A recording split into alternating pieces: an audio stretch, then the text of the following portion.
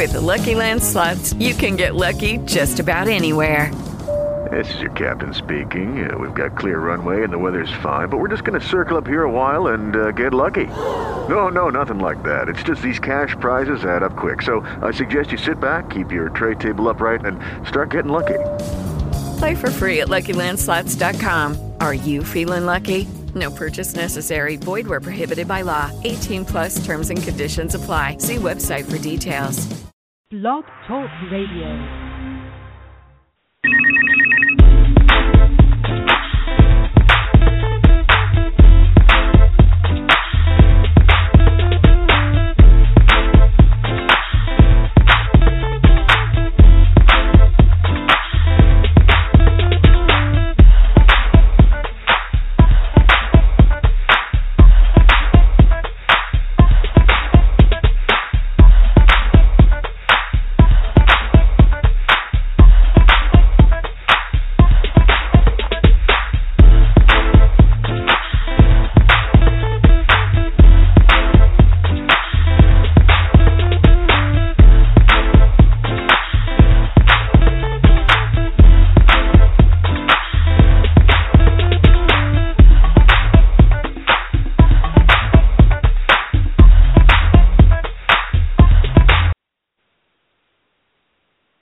Hello, everyone. How are you? We are live today after a long hiatus. We're so excited to have everyone on. What a day. This is going to be the most amazing day that we've had in a long time. We have Tom Silverman on. I'm really excited. This is a gentleman from Tommy Boy Music, someone I know personally. He is a great guy on a personal note, but he also does a lot of the music industry. New music seminar that he's created, revamped again from 14, 15 years ago. Founder of Tommy Boy Records, founding member of the international music indie area, which I just messed up right now. So please forgive me, guys. And so just an amazing man all around. So without further ado, I'm also going to bring on Mr. Jay Logan from San Francisco. I miss my buddy, so we're going to bring him on right now. Mr. Logan, how are you? I am so excited. Hi, Gail. How are you doing? To hear from you. It is so good to be back from France and MIDEM, the music conference we were out there for, Jay. With Listen, Give, and Savoy. And, we actually missed Tommy there this year because he always has his new outfits that we love. But, we're going to get right into the show, Jay, because we've got Tommy on now, okay? So we told Tommy at the beginning to come in at 3:08, but we're going to, play around with our audience a little bit. We're going to have some amazing questions. And, Jay, as you being a producer, me being a music consultant, the music industry is in such a new direction, and I just think Tommy can give a lot of people direction on which way to go. What are your thoughts? Oh, yeah, it's definitely changed. The whole infrastructure has changed. So I know Tommy's going to come in and give us a new direction and a new feel of where we need to go in this business. It's a new business, pretty much. It's kind of like roll up your sleeves and let's start all over again. So that's basically what it is. Yes, and the artist, as a producer yourself, and someone who's, gotten into my one song with writing that I will leave to you guys to do again. It's really concerning. We need to have executives like Tommy showing us how to navigate these waters because, he's one of the people out there through his seminar and the work that he does. It brought us Daniel Ek with the announcement of Spotify before they even started in America a year before. So these are things that we really need to get on top of. The new music seminar is coming up, guys, this next week. If you haven't registered for it, just go to newmusicseminar.com. You really don't want to miss this because this is really going to be how you make your money. Am I right, Jay? Exactly. And right now it's the best time for me, if you're going to start in the music business now, because we're starting all over, it's a great time to be a pioneer. It really is. And, again, it's not about a plug for Tommy. This is the new music seminar. He is going to be having the latest information there, Jay. stuff that we haven't Wow. gotten here in America yet. So, guys, it's going to be in New York. It's worth your time. The weekend is right here. You still have enough time to fly out from wherever you are in the country or even out of the country. So don't think it's too late, okay? Try Travelocity or Orbis or whatever you need to do. But we're going to get right into this show. So, Jay, we're going to bring Tommy on right now. Hey, Tommy, how are you? I'm great. How are you guys doing? We're doing really wonderful and glad to have you on today. Such an honor. Glad to be here. Well, Tommy, if you don't mind, we really kind of want to get into things with you, if that's okay with you. And, just ask you about a few things. Some of the things we want to ask you, Tommy, is if you would just have your your answer to the question, because we have a couple of questions and we just don't want to put all the good stuff out there at one time. Is that okay with you? Of course. So, Tom, today we're going to get right into this. With the music industry virtually in a tailspin of direction. The old model was you were an artist, cut a demo, signed a deal, have some A&R work with you, publicity, promotions, album release. That was the old model, okay? Tom, what is the new model today in your opinion? Well, it starts from the way people consume music. It used to be they bought records, and now they might buy records. They might buy vinyl again, actually, which they didn't used to do since maybe 1990. And they're buying CDs still, believe it or not, and they're buying downloads still. And then they're buying sometimes they're listening through Pandora or Spotify or many other ways that all monetize music. So we're entering a new era where people are consuming music in multiple ways and contributing money to the flow that feeds artists and the whole business of artists in a new way. So we've seen the whole thing turn around since we started the New Music Seminar back in 2009. It's very exciting right now. Wow. Well, I know Jay has a question for you next. Yes. Hey, Tom, how are you? Of course. Hey, Jay. Good. Okay. What role do you think producers play in the creation of tracks today that they did not play in the music industry of yesterday? Well, it's interesting. We are doing a whole panel on producers at this seminar this year. We've just been talking about it. And there's so many different kinds of producers. But tracks, depending on the genre, it's so different. In country, it's totally different than it is in hip-hop. In hip-hop, you have beat makers who just make the beats, and then and then they can become producers. Sometimes they work with other people. What's happening now is, in certain genres of music like hip-hop, you have as many as 10 different writers on a song because you might have a sample that has a writer on it that's used from another record, and then you'll have the guy who made the beat, and then you'll have another producer that's on there, and then you'll have an artist and then 3 step-out artists who, might throw a line down on a record. It's very interesting how the business is getting shaved up in a lot of different ways, more in hip-hop than in other genres, though, and pop, which hip-hop has really kind of affected pop music to a great degree. But you don't see that as much in country or even in rock, where the bands tend to write the records themselves. Wow. Tommy, just having come back from Meet Them, it was interesting to hear Alexander Lejeune of SoundCloud with Ralph Simon say that we have not even touched the tip of the iceberg with streaming. Artists are not happy about streaming in many ways. Tom, what are your thoughts on streaming, its direction, and getting artists to understand the revenue model for streaming?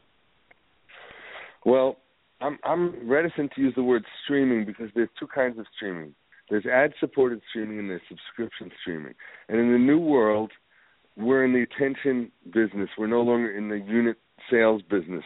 So you can't really think about the value of a song, the value of like a download, a single, or an album anymore, because you have to look at the users of music and how much money each of them is contributing per year. That what's the average revenue per user, and what was it before? So I've done some modeling and identified how much the average physical music buyer generates for the music industry, and it's under $15. per year, the downloaders might generate $50 per year, but the subscription subscriber is contributing, $60 a year or more to the industry. So we're seeing an increase in the revenue, and then we have to look at things that companies like Sirius or Pandora look at, which is customer lifetime value. How much this consumer spends per year, and over their entire lifetime, how much they spend. So in the world of subscription, once we get people subscribing, theoretically they'll always have a subscription.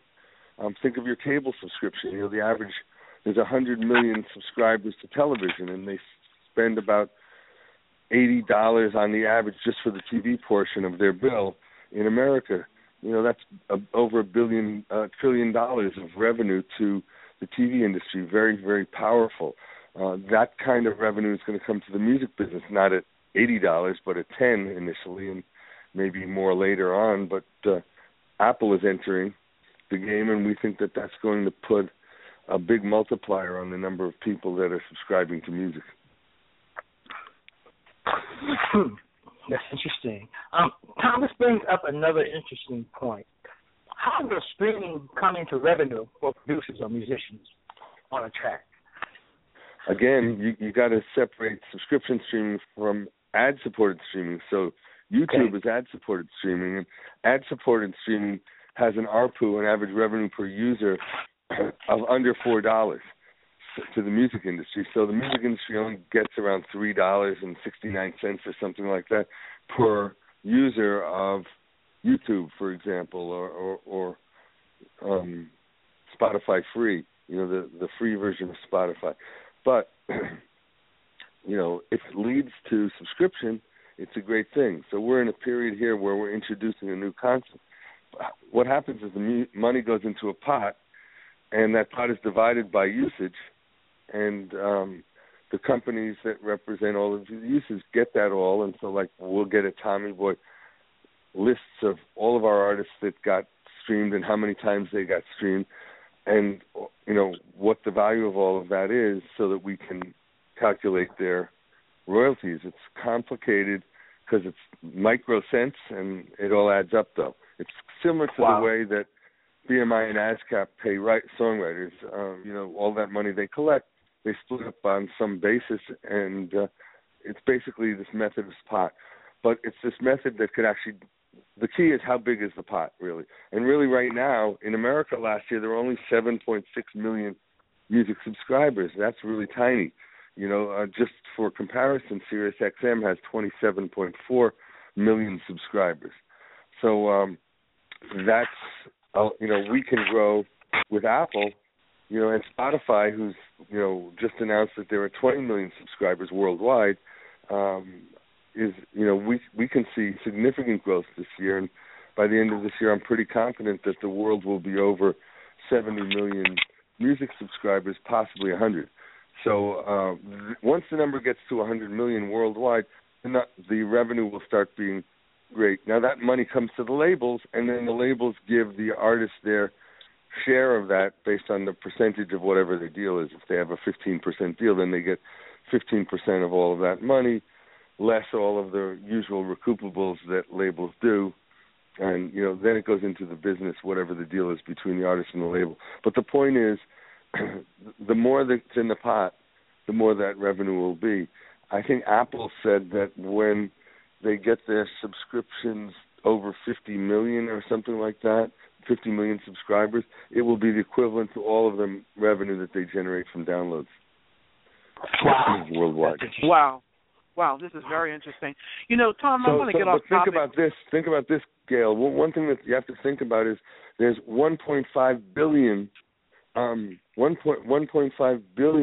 smartphones, unique people with smartphones in the world.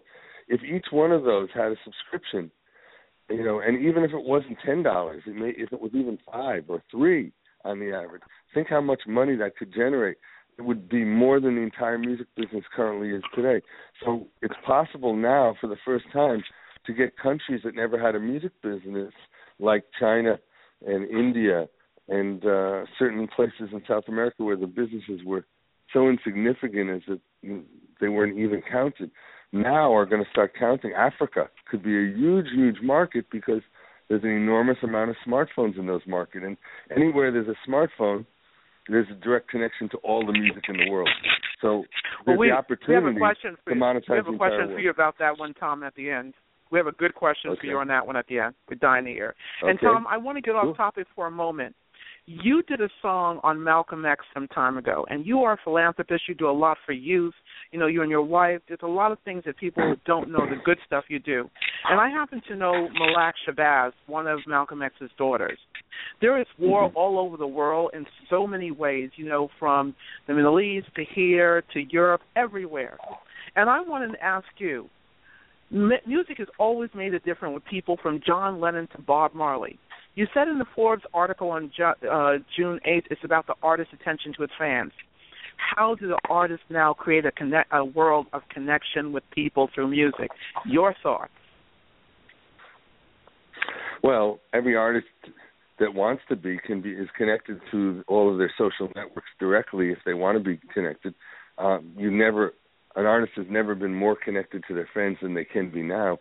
They're hearing exactly what their fans think immediately, like without even a second delay. In the old days, maybe you got fan mail if you read it, if you're an artist.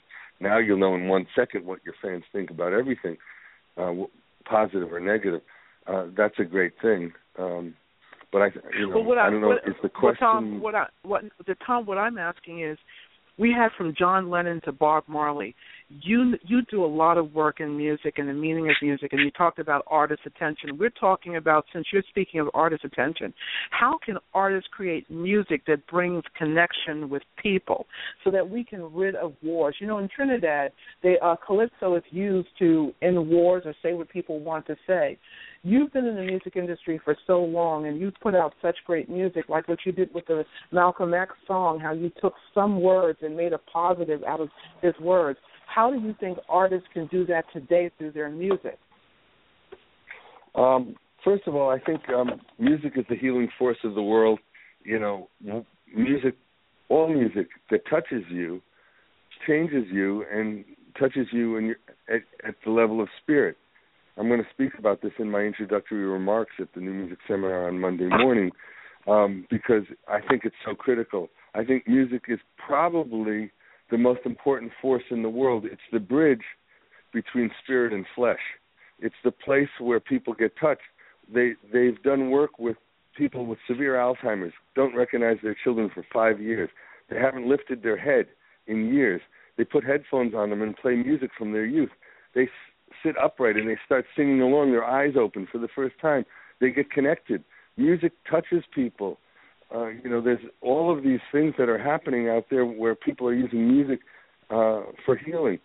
And even the United Nations has recently focused on measurement of happiness in the various countries in the world, and it's doing, like they had World Happiness Day this year with Pharrell, and they did a whole thing at the United Nations this year, and they played music in, at the United Nations for one of the first times because they're recognizing the connection between music and happiness. And really, when everyone's happy, there's not going to be war, right? So what we change the perception of that. I mean, we can do songs that talk about we're not going to take it anymore or whatever, and deal with injustice and, unrest. But I think bringing happiness and bringing peace and love through the message and the music itself will do it on its own. So, I'm a big believer in music as a potent force for change from within, because the only change that's relevant is the change that comes from within.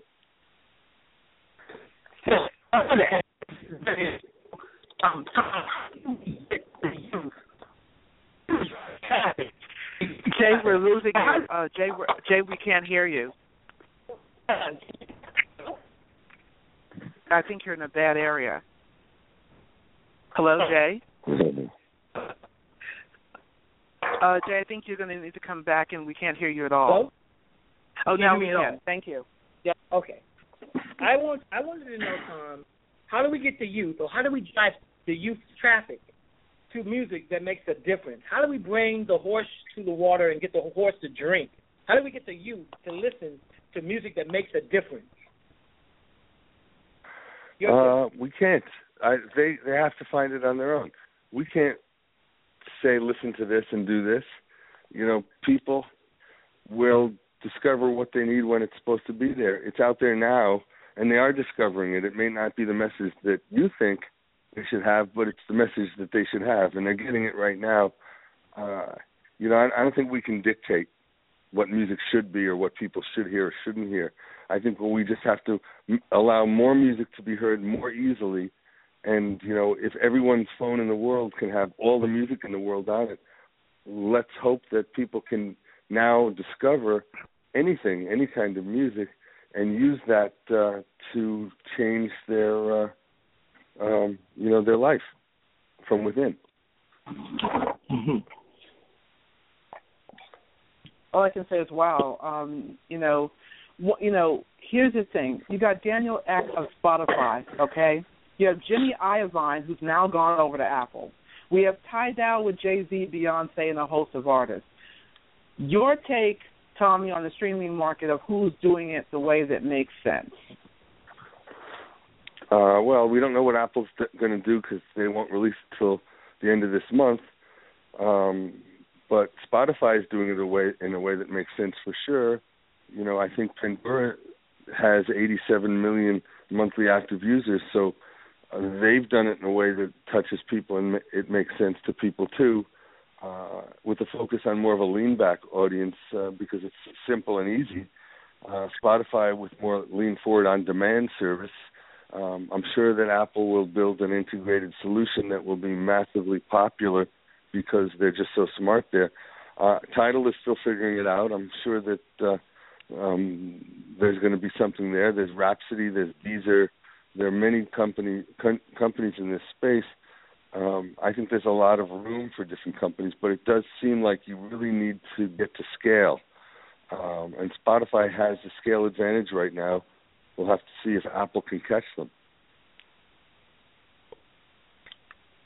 Interesting, too. That's interesting. I wanted to ask you, too, Tom. You have America, the international market, the European market, Africa. Where is streaming going to be the most effective and how? Which market? Well, eventually, in places like Africa, India, and other places that have never really had music businesses or they never bought records because the infrastructure didn't exist and the poverty was too great, it wouldn't have been possible. But for $1 a month or $2 a month in Africa to be able to get all the music in the world on your phone is a compelling thing. And, you know, you can have hundreds of millions of people who never spent $1 on music spending now $12 a year on music, which is probably 10 times the ARPU that country had before for average revenue per user that they had before. So I think there's going to be a huge impact starting in about 2020 in the developing world. But right now, it's going to be the United States and Europe. You know, you can look at Sweden because they were there first. And in Sweden, it's about 72% of, you know, of the music population is subscribing to music there. It's huge. So that's what we can look forward to. That sounds cool. You know, Tom, I've always said human beings will eventually go back to something they can see and feel. While we love the downloads and the streaming, vinyl is coming back in a huge way. What are your thoughts on vinyl and its direction? I totally agree with you, Gail. I think you hit the nail on the head. I think streaming can take us only so far. You know, some people want the soft cover, some people want, you know, the hardcover book.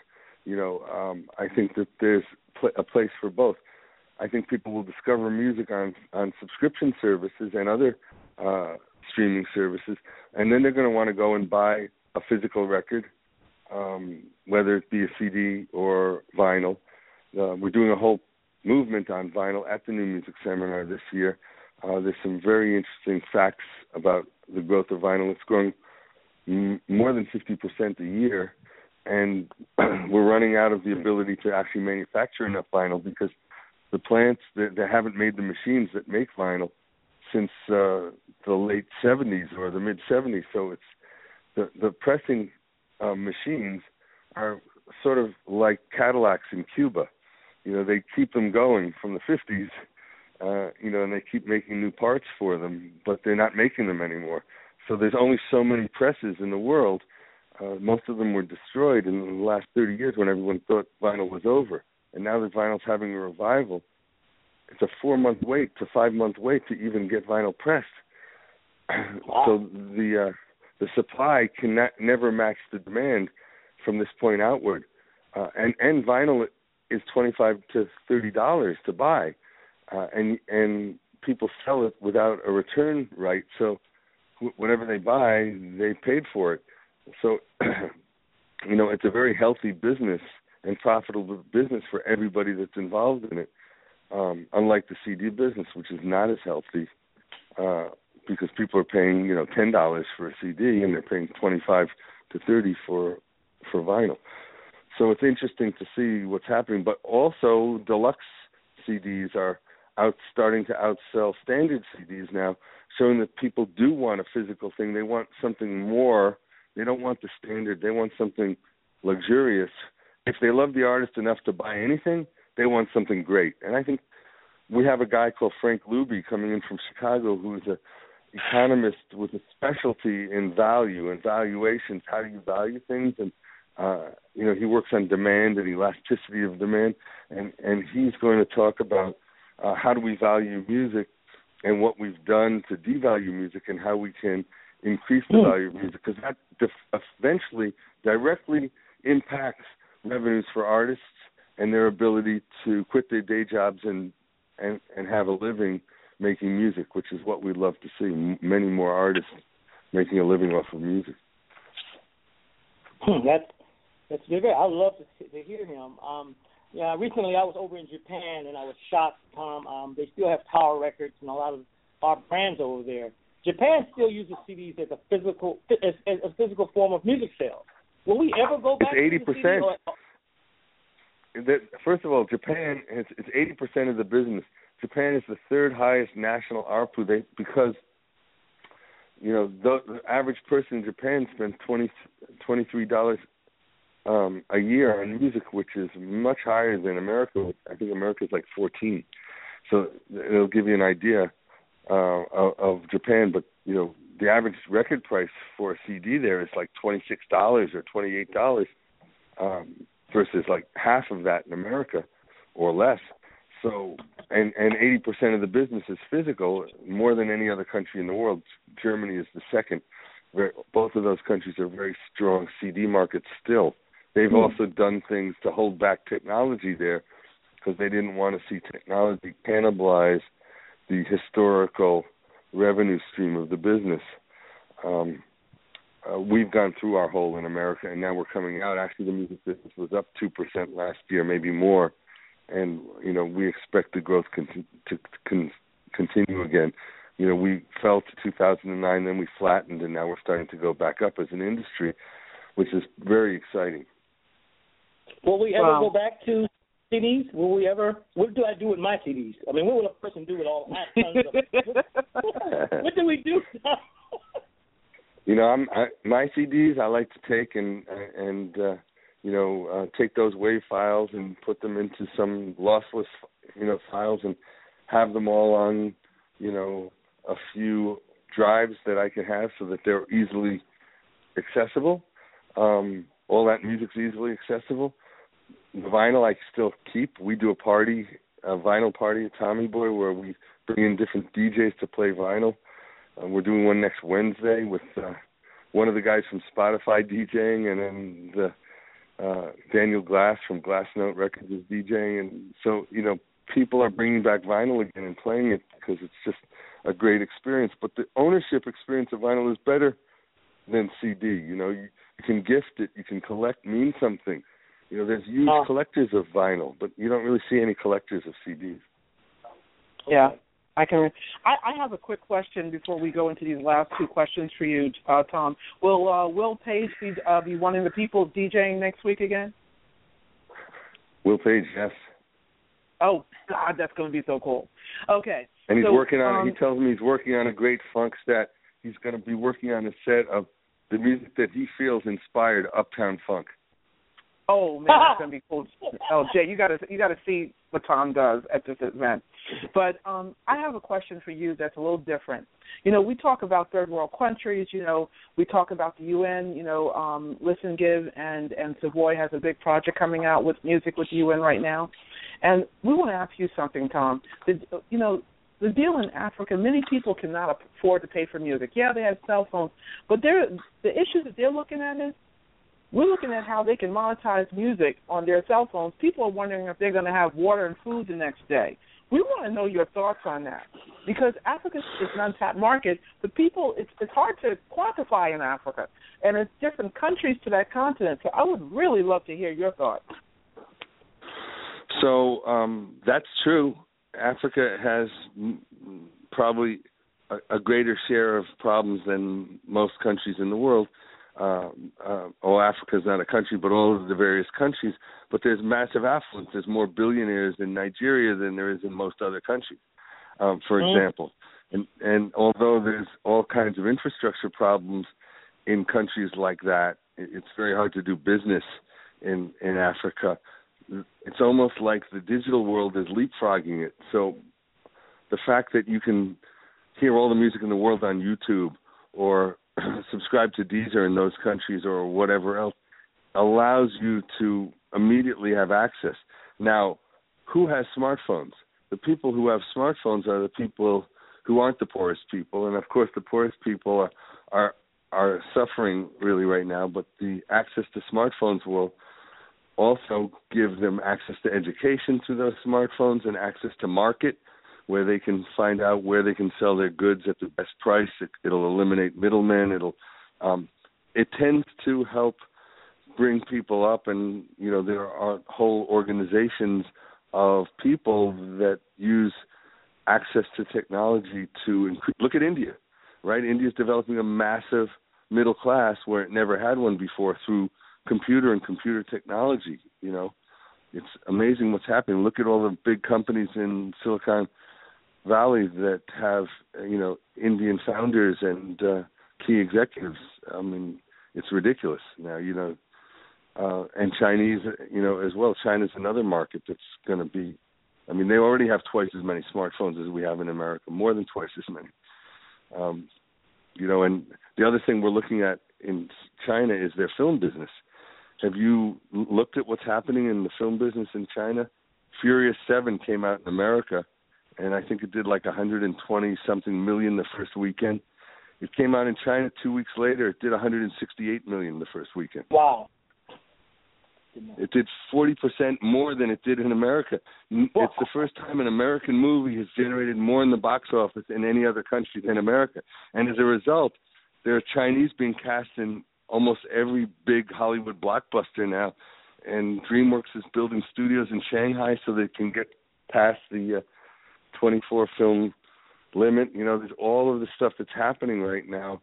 When China decides to make piracy illegal, and there's a good reason to believe that could happen any day now, within the next year or 2 years at the most, that business is going to be, that China could be the number one music market in the world within 10 years. Oh, I totally agree, and I think they're on their way from what you're saying. And I know that we have one last question for you, Tom. Sure. Yes, we do. And I just want to say, wow, that's amazing what you just said about China and, you know, Nollywood and Nigeria. Very amazing information you're sharing. My last question is, you know, with the Beatles, All We Need Is Love.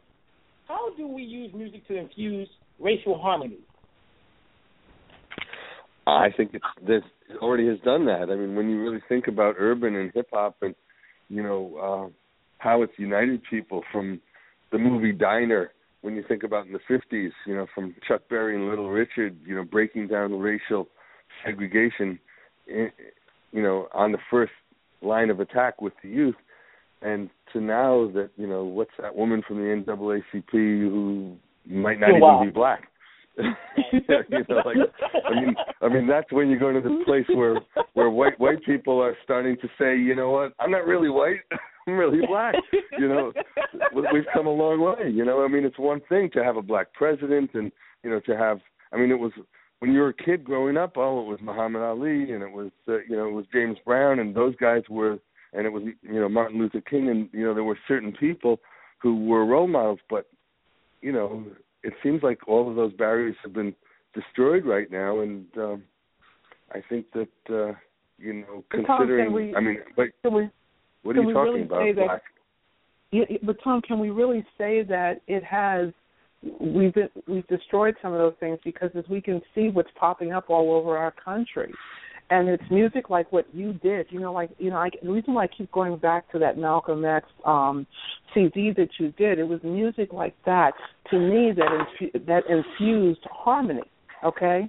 We're seeing things happen all over this country that are saddening, and it's happening in other countries, not just racial, but in general. And for me, I can't, you know, I'd be lying to say that it's kumbaya, we're getting better. I think, you know, with change, you're going to have this stuff. And when, like, you're changing over to streaming, with artists, they're going to have to get used to it and get used to the new model. We're going through a new change where people are starting to not see anything of race, but just people as people. But until we get there, there's a huge, we got some issues going on. I think Obama being president actually showcase more of the unrest that was here, that lay dormant through generations. My question to you, you know, like what Jay said, you have always been a man who was kind of like a little bit ahead of the game.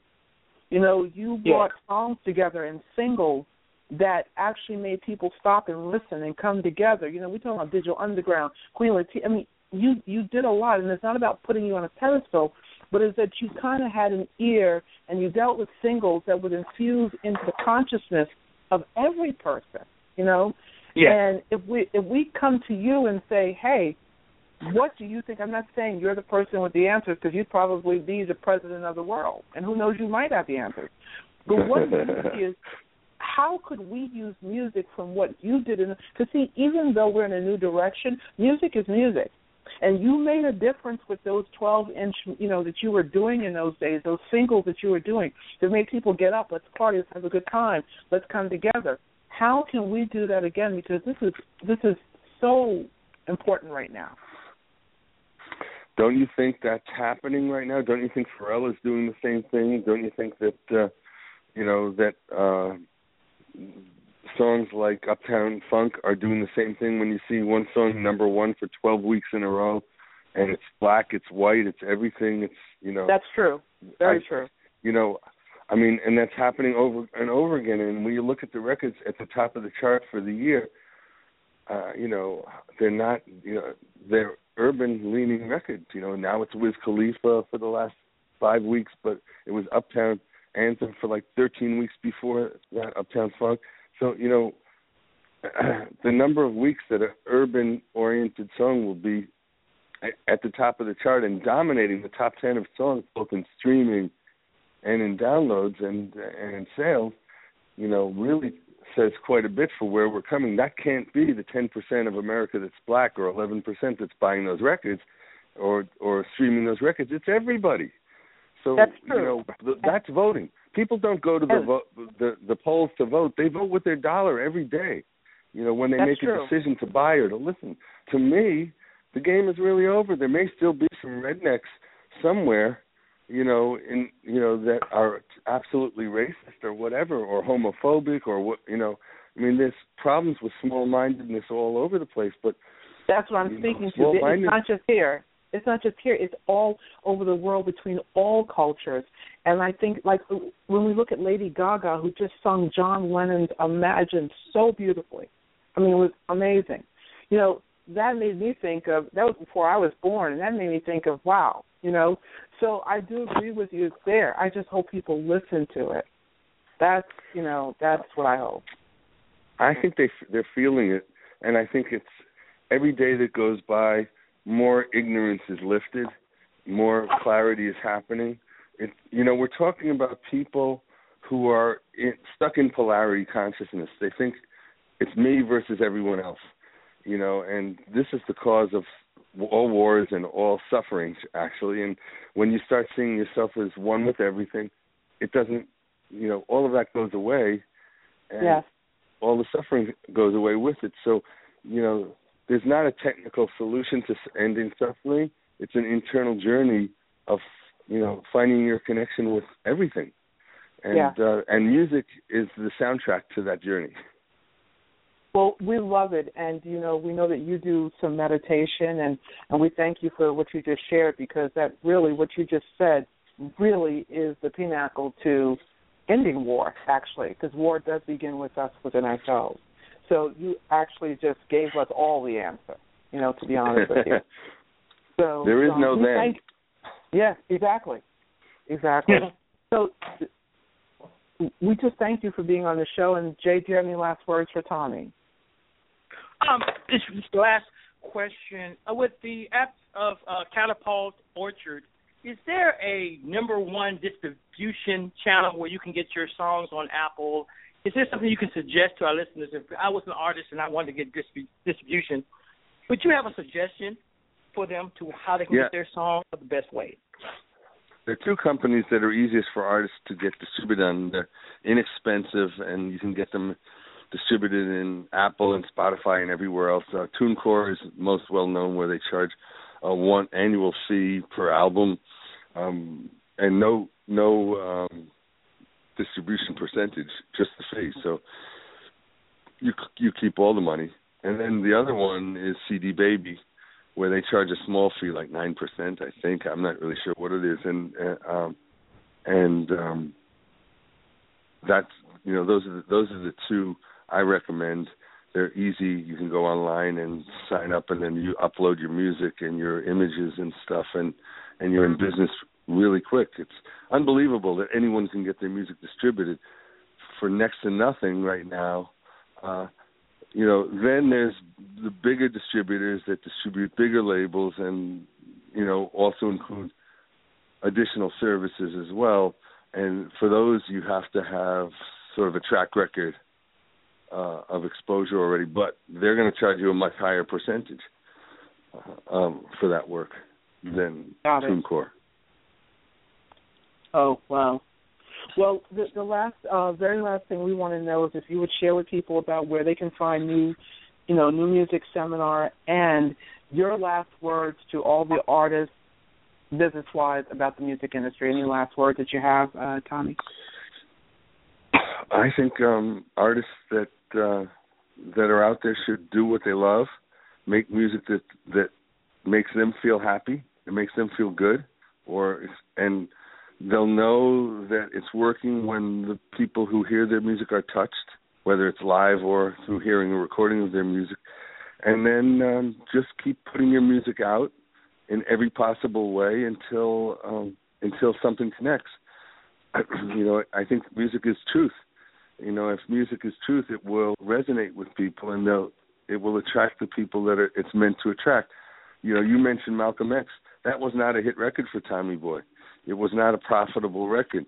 It had a big impact in terms of its uniqueness, but not in terms of, of its popularity versus other records that were gold or platinum that we released. So it doesn't matter whether 1 million people know about a record or just 100. A very influential record doesn't necessarily mean it has to be a hit record. So artists should really make music that they think makes them happy and that can make a difference. And if they're concerned about breaking through or exposure, then they should probably think about differentiating themselves from everything else that's out there, because if you make music that sounds like what everyone else is making, it's going to disappear into the camouflage of all of the other music that's already out there. So you really want music that people go, wow, have you heard this? It gives people a reason to talk about it. Wow. Well, we thank you. Is there anything you want to share about the New Music Seminar coming up, Tommy, so that people can come on out to it? Yeah, there's going to be over 200 speakers in 3 days on almost every subject. We're genre agnostic, so we don't talk about one genre versus another genre, but we talk about the new technology and the new way of seeing the world of music, so that you can see how you can create in ways you might not have thought you could. and also it's a great place to meet people and to build your relationships, which is really, really important in the music business. People have started businesses together with people they've met there. They've gotten jobs there. They've gotten connected in so many different ways. So, there aren't many opportunities in the year to meet these kind of people all in one place, or to learn the information that these guys, we talk about things that nobody talks about at any other conference. So we think it's a great opportunity for you guys to jump to another level in knowledge and relationship. Well, we really thank you for being on, and we ask people to go to newmusicseminar.com, just the way it sounds, newmusicseminar.com. And, Tommy, we just really thank you for being with us today, and we wish you continued health and great success in your business endeavors. Thank you so much, Gail. And Jay, thank you. Thank you too, Tommy. Appreciate it. Well, Jay, wasn't that great having Tommy on? Wow, it's like having the Wizard of Oz on. You can all these, so much information. It's like, you just don't know. It was amazing. It's amazing. Jay. Yeah, it was. And the thing is, we didn't really have the time, audience, to really, Jay, go into, the mobile market and things like that, because, you can only fit so much into a short amount of time. But it was really interesting for him to explain the streaming model, and one of the questions I really, Jay, wish I'd had an opportunity, and I know you had more questions too. I really want to know, is it to the advantage of a music service like Tidal, Jay, to have artists only, the artists who are involved only make their content available to that one music service? Does it serve them? Does it serve the artists themselves, and does it serve the new people as well? You know what I mean? Yeah, I think it's basically the exclusiveness of Tidal. It's just. I mean, I would think it was to serve them. It's kind of like if you had LeBron James on your team or Stephen Curry. You draw more traffic to your. They need that because people are going to Apple. So I think they need the stars, and I would think that. And I'm not sure, but. It would seem like Tidal would need to. They got Beyonce and Jay-Z. You want to try to get as many people over on your side to draw more listeners and consumers over there. So they can look at what you have to offer. Exactly, and I would, but like Spotify, I would keep it open. I wouldn't have myself paying $9.99 or $20. As a person, you saying $20, okay, but what it's just like going back to what we were talking about on the show. I think having all of these things available is really good, but when we just only, bring ourselves to having just the streaming, whether ad-supported or subscription-supported, this is a lot to think about, Jay. How do the artists really make money? How do the producers make money? How do the songwriters make money? It still puts us out there to have to deal with other areas of endorsements, and it also keeps the music artists on the road, much of the time when they might want to be with their families. So what are your thoughts? Yeah, it does. It's funny when you get a subscription. And I had a problem. Let's share this with you. So my mom has a vehicle, and then we have a vehicle, but the subscription ran out on one vehicle. You can't merge subscriptions.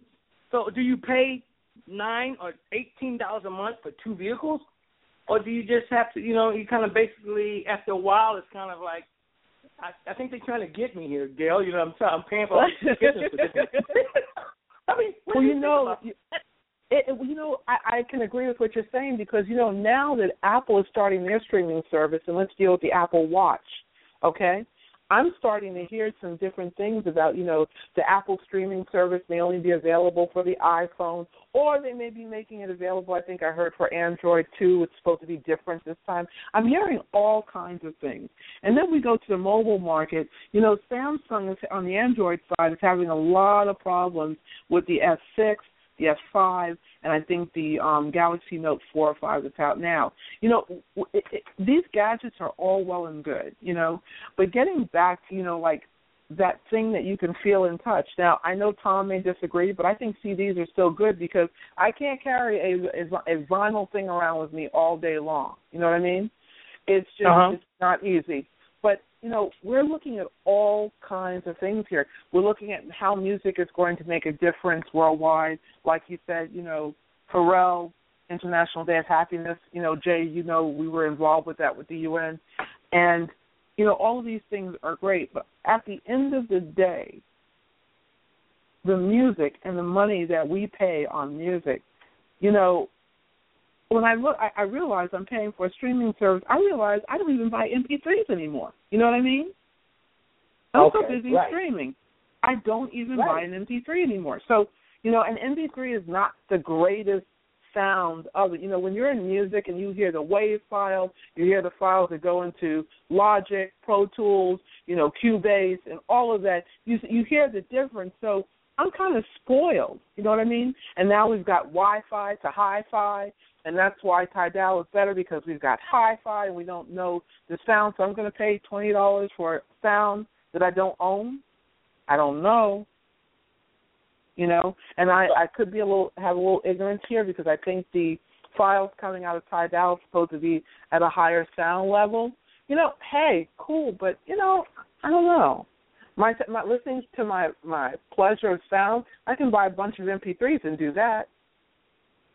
Right. You know, you know, but my main concern is, you know, going back, the music artists. The music artists, what are they relegated to? How can they make a living, really? And that's why I love what Tom said, and, you know, what you and I talk about all the time. Make the music that you love. Right. And basically, it's very hard with the streaming. It's very hard to make a living how it used to be with the other BMI and ASCAP the old way, where you could get 3 cents every time your song played. Those days are long gone. So now you're getting a portion of a penny for your songs being paid 12 or 10 times. You don't make any money anymore. So you have to get out there and bring it to you got to take your music to the streets now. You got to get out there and go into these little pubs and these little venues and go across country and build up you a following, and people have to be coming to your YouTube site and downloading stuff, and it's a lot more work now. It's not as easy. Sure, it isn't easy. Everybody can be in it now. All you have to do is put yourself on YouTube and get yourself in the virtual world, and you can be successful, but it's not that easy. You have to use the real world. It's not that simple. And, you know, I'm also concerned with Oculus. Oculus is being shipped out with something with Microsoft. While it's so great, when you get pulled into a virtual world, some people are already not dealing in the real world.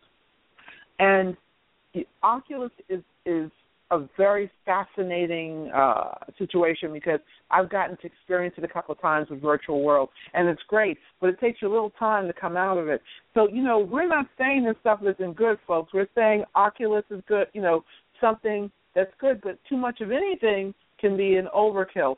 So we always don't want to forget, like, you know, going out and hanging out with your friends and at the same time, you know, going to your local cafe and having, you know, coffee and chilling with your friends, or, you know, you go travel on a plane. You don't take yourself through Oculus to France or Singapore, Tibet somewhere through Oculus. Like, you really go there. You know what I mean? And the thing with Oculus, Jay, I don't know if you've heard about it, but you can pull other people into your virtual world, which is a little different than, you know, like viewing your virtual world on TV. You know what I mean?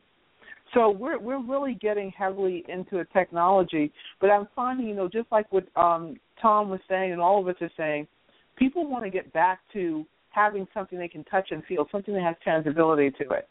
And at the same time, we're telling our developers and apps, oh, come on, let's put things in the apps that will make it more addictive that people will stay on. People are human beings, and human beings, we kind of rebel against those things when you try to force us to do something, you know? Just like he said, you can't force youth to listen to anything. What's your thoughts on that? You cannot force youth to do anything, and we all have children. Not just youth. What are your things? What are your thoughts on how they try? You know that the conferences you and I are going to are saying, hey, developers, app makers, make those things more so that the consumer will actually come in and want it more. Stay on. You know, and you know on the other side, the youth are even getting tired. Youth are wanting to talk to each other now. It's like, again, going back to the vinyl conversation. We want something that you can put your hands on, something that's tangible. You know what I mean? So, right. I just would love to know what your thoughts are on that. Well, with the advent of automation, and now you can call different businesses, nobody answers the phone. I mean, we really need people. We need that human touch. We don't. Music is. Tommy said something very interesting. He says music is the bridge between spiritual and physical, and so we need that. We need that touch, because I mean, if we don't have that, then what is it to be human? If you don't have the human experience, true.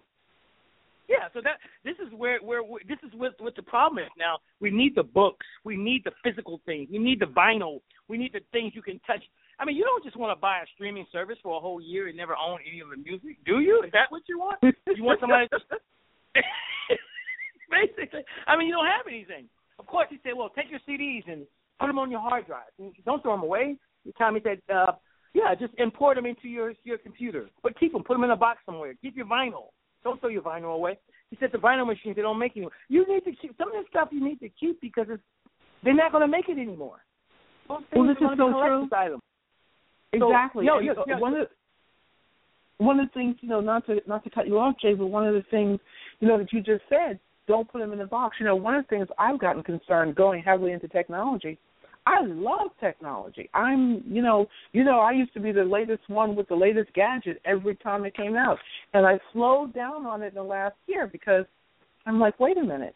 They're now we talked about Bruce Willis with that movie where they took a pin out of, I'm not talking about The Matrix, the movie after that, where they took a pin out of the back of your head, or Hunger Games where they destroy half the people and everyone's under the rule of somebody, We're getting to a point like now, it's crazy, where drones, they're already putting them in use in Singapore and Tibet and in Thailand and Hong Kong, where waiters and waitresses are not needed anymore. Drones are bringing you drinks. I'm like, wait a minute. And they've got dogs that a company under Google is creating for warfare, but now they just showed a kid walking down a block with a dog that's made out of machinery that moves and grooves just like a real dog. I'm like, wait a minute, And let's not forget about our other guest, the flying car. Now, the flying car I'm cool with. I like to hop over traffic.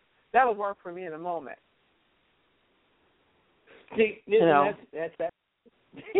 We need that now. But even if you think about it, it'd be like the Jetsons. Or people who were in flying spaceships. We had Steven Van Does from the company.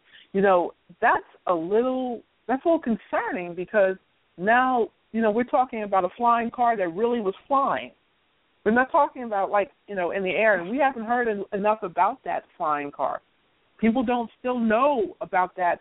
We had that gentleman on the show, and it's real. It's for sale later this year. And not where that is out of the reach of a lot of people. And next year it will be in the reach of even more people. Now, that's cause for alarm, too, because we'll have cars on the ground and cars. What will that do for pollution? It's just so much going on, Jay. What does that do for climate? I'm just looking at all these things. How do we use technology to our advantage? They talk about artificial intelligence like on, you're going to laugh, on the Avengers. On the Avengers where... what is his name? I forgot his name, but Iron Man, right? Artificial intelligence takes over everything, okay? Right. I think if we get to a point, the computer will take over everything. And artificial intelligence, even in having a wife that's a robot. I just read about that recently in Russia. I'm like, okay. Go ahead, Jay. They have a movie coming out with Ben Affleck called Selfless, where it's a medical procedure called shedding. And what they do is they take the consciousness from a guy that has cancer and transfer it to a healthy body. So this technology is suggesting that you can take your consciousness and transfer it. If you have cancer, you can put it in somebody else. So you got to be careful with this stuff, and usually what we see in the movies is already what's already out or about to be out. And if you think about it, Oh, we could just keep going on. But, you know, our show has come to a close. It's an hour. And this is the first time Jay and I really in a long time have gotten a chance just to share our opinions, you know. So what we're going to promise you in the coming month is all of you hear so much about our other guests that you're going to hear more about what Jay and I are up to personally as partners with our other partners together and what we're up to individually. So you guys will know more about what we're doing. You know, we've been telling you about this project for 3 years with the you know, that we're bringing to the UN, and nothing has changed. It just, you know, just like what, you know, Tommy was talking about, Jay and I started out and we thought we had it exactly where we wanted, and we learned that there's some shifts that we had to do. So thank you, Jay, as always, in partnership, and, you know, we're going to go out with Patent Leathers, I Want Your Number. What do you think about that, Jay? That's wonderful, wonderful. And Gail, make sure you say congratulations to the San Francisco Warriors. We are the NBA champs over here on this side. Okay, you know what? You don't have to rub that in, okay? Just enjoy it while you can, because if they can do it, don't think that the Knicks won't take it from you guys next year. Okay. Okay. See you later, Jay. Okay. I'll see you later.